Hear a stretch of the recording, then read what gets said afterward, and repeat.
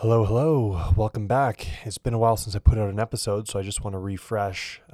This series best operates as a story. So if you're new here and you want to check this out, it's best to start at the beginning and enjoy it as it unfolds. Otherwise, if you're just kind of popping in to see what this is all about, at this point in the story, I am in Colorado Springs, which is a town I lived in when I was 12 to 16 years old, and I am now revisiting that place to explore some memories, meet some new people, practice new skills, and I actually reconnected with my English teacher from 8th grade 20 years after she taught me, and the previous episode to this one is where I interview her in a downtown hotel lobby. Well worth at least checking that one out if this is all new to you, so you get a feel for where I'm at, what I'm trying to do, and how that's being received as I travel. With that said, the basics are in November of 2021, I basically sold everything that I owned, crossed the border into the United States, and started traveling in a van in Montana, Wyoming, and now in Colorado Springs, looking for a new sense of purpose, a way that I can contribute to the world, and starting first by what can I learn? So what can I learn and how can I contribute became the two guiding questions that I asked. And I tried to infuse gratitude, curiosity, and acceptance into every day that I was on the road. And of course, I had no real plan, but I knew that I wanted to revisit my past before really digging into who I am today, because who we tell ourselves that we used to be often unconsciously informs who we think we are today. So by revisiting the stories and literally going to the locations that made a difference to me in my childhood, it allowed me to see the past with a fresh perspective that informed me of what I am actually capable of in this moment and going forward. So that's kind of where we're at in the story right now, and I'm really happy to have you here. I'd love to hear what this means for you and how you take any of the reflections here and apply them to your own life, or what resonates or what feels alarming or what you really dislike too. There's lots of room for that. So without anything else, let's jump into it. This is episode 17, Cravings and Connections. I'm not sure what woke me up exactly. The house was silent, as most houses are 2 hours after midnight. But something in between my ears was sounding an alarm that gently nudged my mind from its dreaming state of alpha waves washing up upon the sandy shores of serenity. I awoke, though, to find myself drowning in twitchy, dysregulated consciousness, and I needed to feel okay. With the slow and muted movements that only a 5-year-old can muster, I climbed down the metal rungs from the top bunk, careful not to disturb my sister who slept below. My ears were perked for any sounds from the next room, but my mom wore hearing aids during the day, which gave her kind of a luxury at night of not being easily disturbed, not even by my snoring dad. It's almost jarring to think back on memories of both my parents sharing a bedroom. What an intimate thing it is, really, to sleep in the same room as someone. Why is that? Is it the vulnerability required to surrender our consciousness amidst company?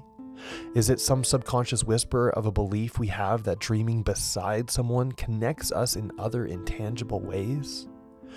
Who was it in our lives that laid beside us when we had our best dreams? I think I have the best dreams when I'm alone. Anyways, the 5-year-old version of myself was certain that I was the only conscious person in the house late that night. I turned the bedroom door handle slowly enough to hear the spring inside of it strain, cracked the door open just wide enough on its squeaky hinges to fit through, and traced my way down the steps with careful navigation to avoid my bare feet landing on the creaky spot in the middle of that 6th stair. The carpet muffled the rest of my steps until the cool kitchen floor tapped against my toes. It was the top shelf in the corner cupboard where my parents kept the box of fruit by the foot, probably the only junk food in the house. I placed my palms on the counter and pulled up my scrawny frame until I was on my knees beside the stovetop. From there, I made quick work of reaching into the box, grabbing what I came for, opening the plastic wrapper as slowly as possible. The fragrant faux strawberry aroma seemed to fill the kitchen as I unrolled the fruitless fruit leather and stripped away the long piece of bleached white paper. My mouth watered as I clumped the entire 3 feet into a tightly packed ball, quickly climbed the silent edges of the staircase, closed the door, and scrambled up the ladder. I pulled the sheets over me like a baseball player stealing home base and celebrated by stuffing the entire ball into my mouth. Packing it into my left cheek, I felt the instant rush of pleasure, no, relief, that only sugar could provide for me. My head on the pillow and my eyes closed again, I drifted off back to sleep. For a while, the soft lump continued pushing against the outside of my middle-aged baby teeth, transported by saliva towards a greedy stomach and thirsty blood. My body felt the bliss. The sugar buzzed in my brain and tingled in my toes. In the morning, my pillow would be stained pink from fructose-infused drool, and I would head downstairs for breakfast asking politely, "Mom, could I have a lump of brown sugar in my cornflakes, please?" After all, asking for permission was the right thing to do. In middle school in Colorado, I ran a small business out of my locker between classes, selling those square Jolly Rancher lollipops, blue sharks, sour soothers, fuzzy peaches, nerds, and those colorful fruit-shaped plastic bottles with tiny screw tops containing nothing but sugar, dye, and artificial flavors like grape, banana, and lime.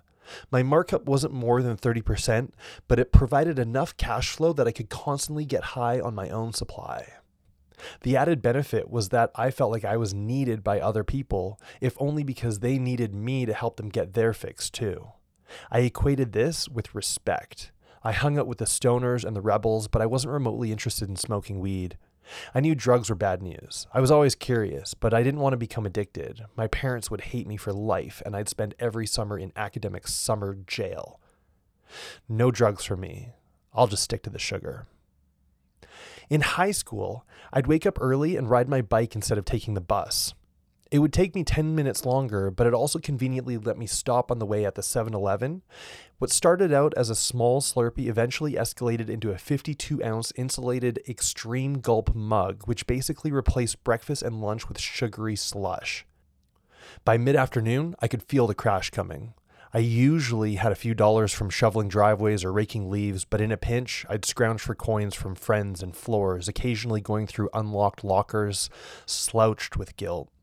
When I got even more bold, I would tell the administrative office at the school that the vending machine ate my money again and they'd replace my fantasy funds. Most days I'd manage a vanilla Coke or some chewy sweet tarts, both if I was lucky, and that would hold me over until I got home. My parents generally encouraged healthy eating, had supplies for a wholesome, albeit boring lunch, and cooked consciously to ensure their children were consuming the nutrients needed for growing bodies. I ate as little of that as possible and even less if I was stressed, usually skipping 1 or 2 meals a day while complaining endlessly of tight muscles, growing pains, toothaches. I was caught in a cycle of feeling ashamed to be me and reaching out for what made it bearable. Dentists would pull my parents aside and alert them that they only saw this kind of damage from cocaine addicts. My parents paid thousands of dollars for fillings and extractions and then hounded me to brush my teeth at least once a day. I felt guilty. Another vanilla Coke might help. My first girlfriend was familiar enough with the effects of addiction in her own family that she started encouraging me to wean myself off sugar. I replaced soda with flavored waters and Tetra Packs of pineapple juice under the guise that natural sugar would be healthier. Without it, I was constantly falling asleep in classes, irritable, angry. I was insecure and afraid of her love, but I thought she just wasn't trying hard enough. I remember crying in her car one day, asking her how she could possibly love a skinny, half-brown kid with acne. She would respond with speechless tears of her own, unsure of how to convince me that she was choosing to be with me, that she loved me, that I meant something to her. Her big-hearted words and generous actions were never enough for me, and eventually she realized that this fight was best to stay out of. After nearly 3 years, she told me that we needed to break up, and I accepted her resignation peacefully. I had always believed I didn't deserve her love, and that I didn't have to give her what she really wanted, and so her choice to leave aligned perfectly with what I believed to be true. I honestly couldn't believe she'd stayed this long. I felt terrible about how I'd treated her almost immediately. Shortly after that, my cousin Darcy and I left to travel the world just before we dug into university. Our trip started in Iceland, where everything was so expensive that we camped in the cold rain and ate tuna from the can with cheap, dry crackers. We splurged on one hot meal to celebrate my 19th birthday, a cheese pizza in a small town in eastern Iceland called Hoffen. But we certainly couldn't afford candy. Each bag of candy would take 1 day off our trip by the time we got to India. For each of the 11 days we traveled in one of the most beautiful and curious countries on the planet, I grumbled, cried, bickered, and sulked. Darcy asked me rather patiently, "Are you going to be like this the whole trip?" And I replied with a shrug, "I don't know. I don't know what's wrong with me. I hope not." I thought that maybe it was the incessant rain, or that I wasn't adjusting to the continuous effort of backpacking. But I realized when we got to Spain that I had just gone through the first true sugar withdrawal in my life. When I came out the other side, my emotions had settled. I immediately felt more balanced, more present, more social, more connected, more energized than what I had even known was possible. And that was just the beginning. Flash forwarding to the present, Colorado Springs was settling into a warm, pink sunset. High on nothing but inspiration after my lunch with Mrs. Esmiel, I drove in silence to Devon's house, smiling, content, ready for whatever might come next. Devon was another couch surfing host, and he was the first person to respond to my new format of invitational message that offered guided reflection, wellness sessions, and intentional help relieving burdens. I provided examples of the massive range of services I might be able to contribute. I was open to abstract projects like confronting difficult thoughts or brainstorming solutions for pressing problems, or perhaps something more concrete and menial like house repairs or yard work. His response had been far more enthusiastic than most to meet me, and his vibes were contagious. So by the time I arrived at his house, I was highly optimistic that this would be a powerful encounter. He took 2 massive dark gray Cane Corso dogs that looked like they would eat me for dinner as they barked from the window to announce my approach. "Oh, great," I groaned. "Dogs." I don't mind dogs, really, but I can't stand the incessant chaos of barking, shedding, drooling, and chewing. But as I knocked on the door, I shook off that sense of bracing for discomfort. I wasn't here to be comfortable. Those old reactions and preferences, they no longer served me. I decided that I was going to fucking love those dogs. When Devon opened the door, the most enthusiastic greeting was not from the canines, but from Devon himself. "Brother, come on in." A cool guy hand clasp with the pat on the back was followed with a mutual exchange of sincere smiles and eye contact, immediately giving me the sense that we were just best friends that hadn't met yet. Devon was black with a shaved head, trimmed beard, a round face topped with loosely placed trucker cap. His t-shirt showed off muscular, tattooed arms. "Come on in, brother." I hung my hat on a hook, dropped my bags near the couch, and followed him through his cozy living room with moody colored lighting, comfortable couches, curling incense, to his kitchen where he was already starting to cook something for dinner. "Yo, I have been looking forward to meeting you all week, dog." I smiled at the warmest welcome I'd received in a long time. I couldn't remember a stranger being this excited to meet me. "So here's the thing," he started the conversation as if we were picking up where we had left off. He spoke eloquently, but he kept his eyes focused on the spices and oil sizzling in the large black pot. "I'm really going through an interesting period in life right now," he said. "A few years ago, during my tour in Afghanistan, I started realizing that most of what the military had taught me about the world, about the people that lived there, it was all totally wrong. Those guys aren't the enemy, you know what I'm saying?" His tone was gentle, thoughtful, passionate. His full self was present in every word.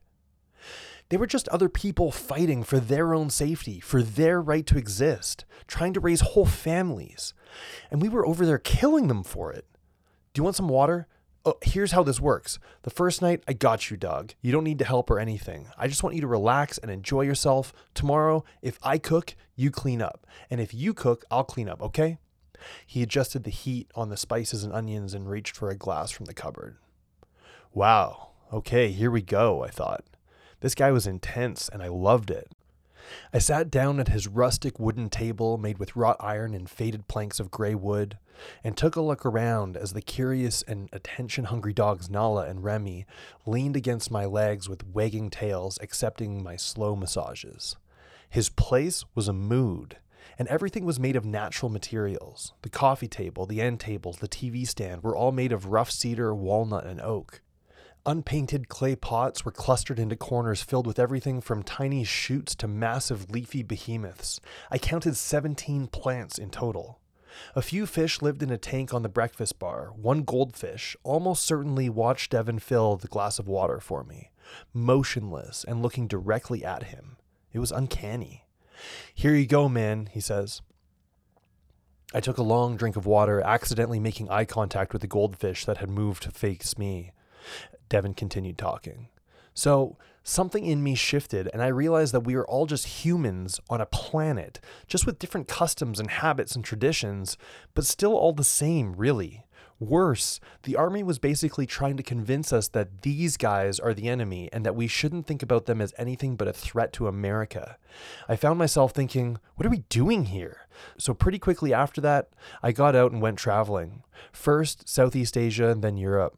He chopped up some broccoli and other green vegetables, occasionally looking at me to emphasize the most important phrases in his story. Straight on eye contact. Thinly sliced vegetables slid off the cutting board into a pan. He seemed to do everything slowly and gently in the kitchen, in stark contrast to the intensity of the thoughts and how quickly he had opened up to me in the first place. When you sent me that couch surfing request, dog, I started reading your profile and I got so excited. Like, finally, here's someone who doesn't need the bullshit. So why would I want to waste our time? You know what I'm saying? He started smiling sideways at me, stirring what he steamed. Hell yeah, I said. I'm here for it. So how was traveling? It was wild, he said. Like everywhere you go, people are living differently, and a lot of the time it's better than what we're doing here. I saw people showing each other real respect, not just tolerance or because I said so kind of respect. They genuinely think about the well-being of others, family, friends, even strangers. They'd host me and they'll give up their chair for me if there aren't enough. They serve each other. I just kept traveling because I didn't want to come home. Yeah, man, I said, whenever I travel, it's coming home that's always the biggest culture shock. Our version of normal here is so devastating. Word, he said. I love the way you put that. Devin paused for a second, looked at me with the fridge open, letting out all the cold air. You really get it, don't you? Man, I am so stoked you're here. He pulled out the carton of broth, closed the fridge, and went back to the stove.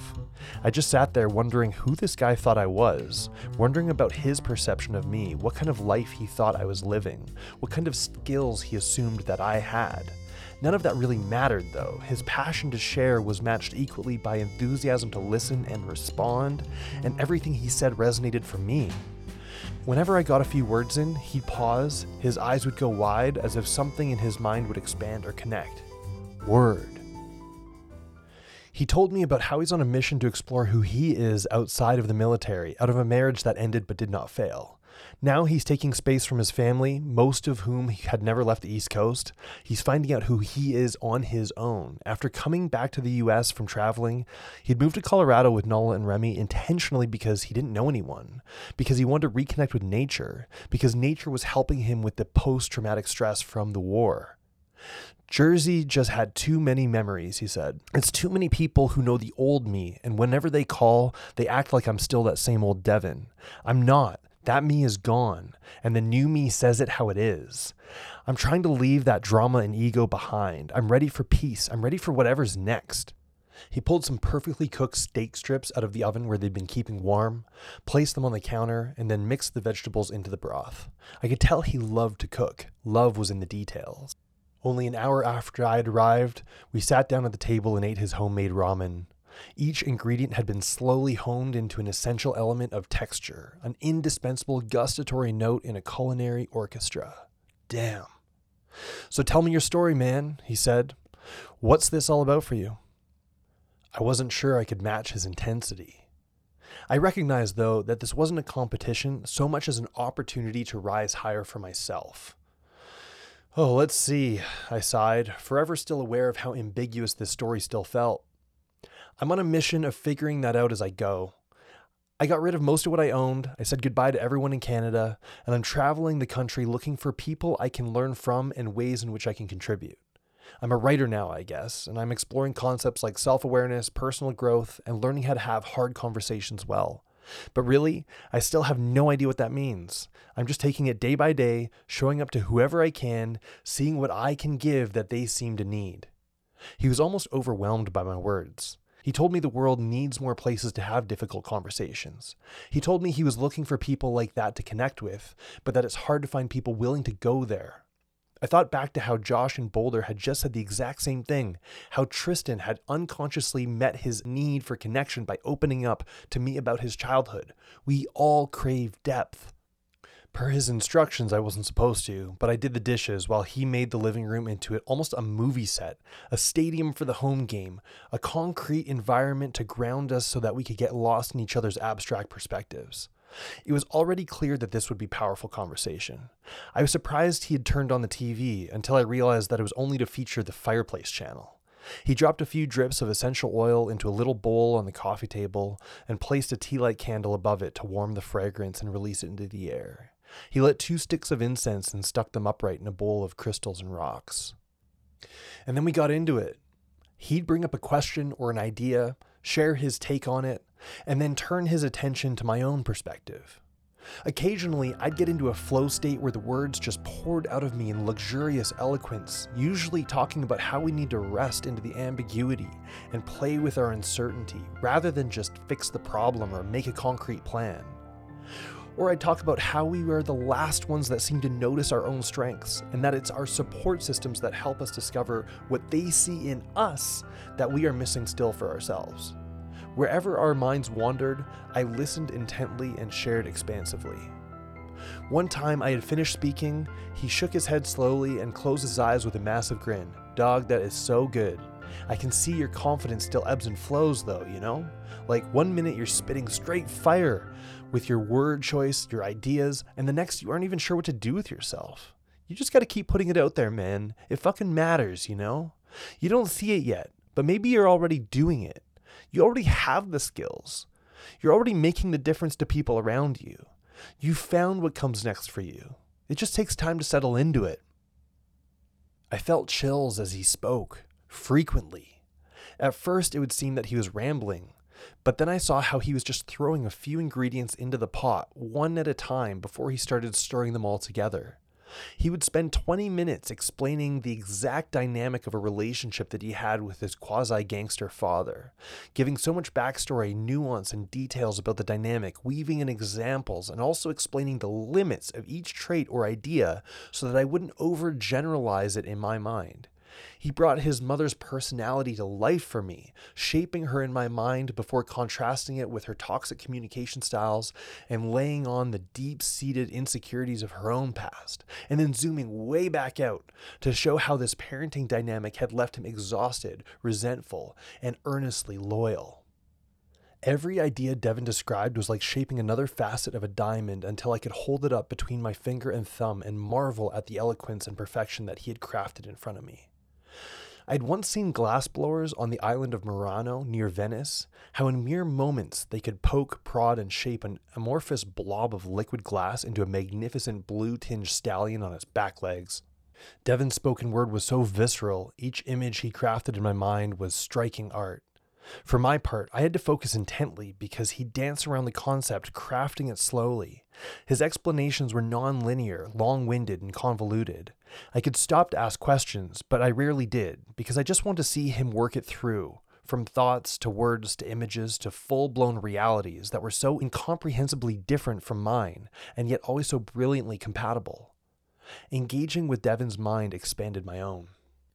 One thing I've gotten really good at, and I'm not trying to brag, Devin was always reminding me that he's no better than anyone else.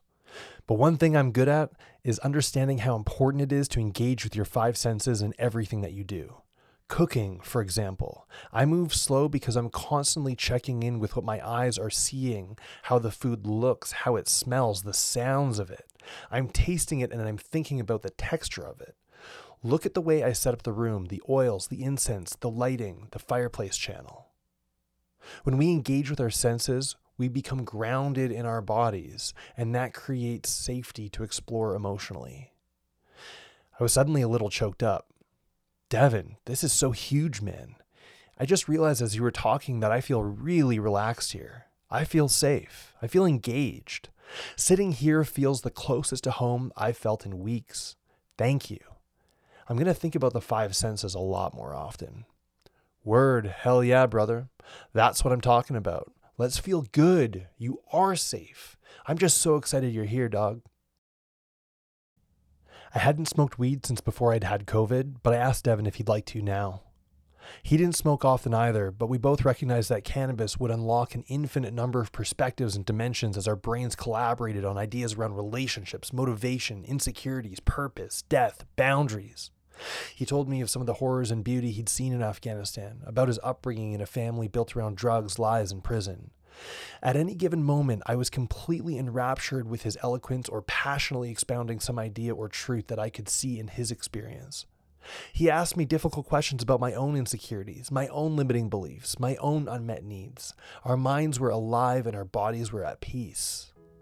Earlier that afternoon, I'd spent nearly 4 hours talking with Mrs. Esmiel before driving straight here to Devon's. From the moment he'd opened the door, our words had been continuous. We smoked a joint, listened to music, and explored each other's perspectives until sometime after 2 a.m. After 14 hours of intense mental and emotional processing, I told him I'd reached my limit. I was energized and exhausted, just like the physical feeling after a satisfying and grueling workout. He took his dogs to his room and left me on the couch to fall asleep. I was deeply fulfilled by the conversation, inspired by his eloquence and depth, and grateful for the dynamic we had co-created. We both found we could contribute as much as we could receive from each other. I spent 2 days at his place before doing laundry, packing my things, and returning to the foster home for a few more days. Bro, if you're in town again next week, maybe we can hang out. I'll give you a call in a couple days, okay? Sounds good, man, I said. I'd love that. A couple weeks went by, and I didn't hear from him. I didn't really hear from anyone. It was a quiet time and a few days leading up to Christmas. I wasn't having any luck finding couch surfing hosts. Ah, man, they'd say, I'd love to meet up, but I'm out of town for the holidays. Maybe when I'm back in the new year? I decided I needed to move on from the dynamic of the foster home. It was starting to drain my energy. I was starting to walk on eggshells too. I wanted some solitude, and I chose to embrace the peace by treating myself, using a travel voucher, and get a hotel for a few days. It finally felt like a well-earned break from the chaos of the couches and the relentless conversations. I nearly cried as I walked into the hotel room at the Antlers Hotel. A Christmas gift to myself. The view of downtown Colorado Springs, illuminated but empty buildings, blended a sense of coziness and stark isolation. I grinned at the silence, the warmth, and the opulence of my situation. I decided to go buy a bottle of wine. I seemed a little bit more willing to treat myself when I felt optimistic about the future. I put on my shoes, walked towards the door, and, just when I was about to open it, someone knocked. Hello, sir. A man in a poorly fitted black suit offered a cordial smile. Your wine, sir? I didn't order any wine. You must have the wrong room. No, sir, this is your wine. He was emotionless, bored even. All right, cool, I'll take it. It must be a Christmas Eve gesture from the hotel. More than that, it was wildly perfect timing. I popped the bottle, poured a glass, stared at the skyline, and took a moment to reflect. It's Christmas Eve, I thought. How would I like to spend it? How do I make the most of this evening? As much as I craved the idea of turning on the TV, drinking wine, and not talking to anyone, I knew I could do better. I had a little more to give tonight. I decided that this Christmas, I would wander to nearby bars and see who could use a little community. At the hotel lobby bar, I asked the two ladies sitting beside me, who happened to also be lesbian Texans on the road searching for safer communities to live in, whether they had received a bottle of wine from the hotel as well. They had not, and I momentarily felt special at the expense of their envy. Before my drink was finished, I decided that this place wasn't where I was going to spend my evening. The conversations around me seemed stunted when it approached anything beyond reality TV. I moved on to an arcade bar that was busier than expected. The blonde bartender was talking with her friend who was sitting beside me about a mutual friend who was a downer because she was always complaining but never changing anything about her life. They somehow organically merged me into their conversation until I asked them, in good humor, if they're usually complaining about this girl without elevating who deserves their attention. And the room suddenly got a little colder. Within a few minutes, a man in his late 40s shuffled in and sat beside me. Generic buzz cut, gray hoodie, expressionless face. He ordered a beer and I clinked his glass when it arrived. "Merry Christmas, my man." He smiled and cheersed back. "Hey, you too." "So, why are you alone at a bar on Christmas Eve?" I wasn't pulling any punches here. Are we getting into it or not? Okay. I could see him recalibrating his perception of me and the intensity of the conversation that I was inviting him into. "Well, the kids are with the grandparents, their mom's parents, and I'm starting a new job tomorrow, so I just figured I'd get out of the house for a few hours, and this is where I come." "Congrats on the job," I said. I raised my beer again and took a sip in celebration. "How old are your kids?" 10 and 11, a boy and a girl. "So the kids still get to have their family Christmas at least. It's their mom's parents' house, hey? What's the dynamic like? If you chose to show up tonight, would you be welcome?" He looked directly into my eyes and turned his body slight towards me. Always a good sign. "Well, yeah, I'm sure that would be fine. It's complicated, though. They've been a big part of the kids' lives. I'm just trying to get my own life sorted so that I can be a good dad for them." "That's good to hear," I said. "Do you think the kids know that? Or do they think you're skipping out on Christmas for a reason that they don't agree with or understand?" "Well, I'm not sure what they think, but I need this job. They are probably happier to be with their grandparents anyways. I think they understand." "Where's Mom?" "Yeah." He stared down at his beer, knowing this question was coming eventually. "So that's the thing. She died, and I'm just trying to work through that. I guess we all are." Okay. I nodded. I tend to minimize the "oh geez, that's too bad" kind of responses. It never really lands, and it unnecessarily fastens my own perception to his reality. My goal is to understand his perspective and his emotional experience. I'm merging into his lane. "Where do you feel like you're at with working through it all? Is it still fresh?" "Well, I don't know where I'm at, honestly. She died 5 years ago. It was a drug overdose. I didn't even know she was doing drugs until the drugs killed her. So I'm angry. I feel betrayed. It's intensely isolating for me. I love her to pieces and I miss her every day. But yeah, I'm still pretty fucking raw about it, even though it's been 5 years. I mean, I'll always be angry. That's just my burden to carry in life now. So I don't know where I'm at, but it is what it is." I nodded. "Yeah. It is good to remember that the anger isn't necessarily conflicting with the love. We get to experience both at the same time. It's not necessarily a tug of war." "Yeah, that's true," he said. "I just try to focus on being a good dad, pick up the slack, fill in the gap that she's left. Make sure the kids are okay, and that's about all I can do." "And how are they doing? How do you know if they're going to be okay?" "Well, I think they're okay," he said. "They don't ask many questions anymore. We don't talk about it much. So I think they're moving on better than I am." "Oh, I doubt they're moving on much at all." I was a little more blunt than I intended. "I mean, I know I haven't met you, and I don't know you, and I haven't met them, but hear me out and let me know what resonates or what I'm missing, okay?" He raised his eyebrows and waited for me to continue, perhaps ready to argue, perhaps just bracing for something he didn't want to hear. "Sure." I took a deep breath, fully aware that I'd picked something open that I had no business forming opinions about. "Okay, your kids, they went through something really brutal, right? And it hurt them, and they're confused. And it's one thing to support them in life and ensure that their needs are met and offer a stable place to live, and I get that. It's a totally different set of skills to help somebody work through grief and confront loss. I'm not saying that I have those skills, but if as a family you're not talking about this, if dad doesn't know what the kids think of being separated from dad over Christmas, or if dad doesn't know where dad is at with processing mom's death after 5 years, then I'm not sure where they would be learning those skills from or how they would process their own emotions. If dad is stuck, then they'll learn how to be stuck. Do you know what I mean?" His shoulders tightened a bit. He was a little hunched over, brows furrowed, eyes narrowed and darting left to right. But mostly, he still looked straight ahead.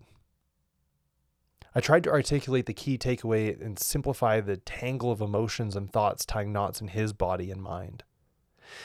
It's not fair, I know, that they are going to look to you for how to respond to pain. And if it takes you your whole life to find peace around that, do you really think I can find peace here? No, man, I can't just move on and be okay. Okay, maybe peace isn't the right word. But I do think there's a place you can get to where you're not angry. You can miss her forever, but you don't have to carry the burden of resentment around until you die. You don't have to get there today, and maybe you never will. But I just want you to entertain the idea for a moment that it could be possible. If you think that it is possible for the kids to get there, then you need to believe that it's possible for you to get there too. Plus, they're going to look to you for that leadership, for how to move through the healing process. You want to be a good dad, and I applaud that. Part of being a good dad is digging into what hurts and processing that as a family. Yeah, we're definitely not processing this as a family right now. Maybe I could do a better job of keeping this on the table for discussion with them. It's just hard to bring up, you know? I mean, how do you bring up the fact that their mom is dead, really? Where do you start? When's her birthday? May 26th? Why? How do you celebrate it? I don't know. We just have dinner. So you don't really talk about her? Not even on her birthday? Actually, no, not really. His eyes were now a little wider, his eyebrows above them arched as he flipped through 5 previous years of muted dinners together as a family. So what if on her birthday you dedicated that day to talking about mom, talking about addiction? I got choked up. Talking about depression, unpacking where you're each at, what questions your kids have, what bothers them still. Maybe the day could be dedicated to sharing stories about mom, to supporting each other, a rededication to being there for each other. Maybe your family could become so open with each other in a way that mom wasn't able to be, and her birthday celebrates a commitment to helping each other learn those skills. I wiped a couple tears out of my eye as he nodded. You know, he said, I really like that idea. May 26th, I smiled. That sounds like the kind of fucking birthday party I want to be at. Man, wow. Yeah. He nodded with a big smile. That's what we're going to do. It'll be a day about mom. Hell yeah, I said. We both stood up, gave each other a big hug. All right, he said, I got to take off, but before I go, can I buy you a beer? He pointed to my empty glass. I'd appreciate that. Thank you. He threw a few bills on the counter, shook my hand once more, and said goodnight. Have a good Christmas, I smiled, just as my phone rang. It was nearly midnight. Who was calling me? Hey, Paige, how you doing? I loved hearing from Matt and Paige. Their spontaneous phone calls were always invigorating. Did you get it? She said. Get what? Seriously? The front desk at your hotel is useless. What are you talking about? The wine, she said. Did you get the wine? It was supposed to be delivered by now. I immediately laughed and cried at the same time. Earlier that morning, I'd mentioned to them the hotel that I'd be staying at, and they'd paid for a bottle of wine to be delivered and asked for a note to be left with the bottle. I hadn't even checked the backside of the card with the hotel's logo on it. Paige spoke with a lightness and radiant generosity, completely glazing over the fact that actually today was her birthday. We just wanted to know that we're thinking of you, we love you, we miss you. Matt chimed in from the background. A bunch of us were at dinner tonight. We were talking about how proud we are of you and how much we support you and admire what you're doing. Thanks, guys. I wiped tears from my eyes and let out a big sigh. I headed out into the cold street, at peace, firmly inside my body, feeling the whole world through my 5 senses. The streets listened patiently to my slow footsteps as I traced the path back to the hotel. The string lights hung from invisible branches, an electric display for an audience of one. The A at the top of the Antlers Hotel was burnt out, almost as if it was winking at me somehow, and I winked back. I let out a soft grin of contented delight, evidence of a deep certainty. Tonight, in the early hours of Christmas morning, alone in a dark city, I was right where I needed to be, doing exactly what I needed to do. On a night that could have put frost in my bones, I was warmed by my experiences with these incandescent and neon lights in various states of repair, with a grieving husband and father, with my generous friends. I stopped to scribble a few notes in my leather-bound black journal and tucked it under my arm, watching my breath trail away, and I reminded myself once more that this was just the beginning.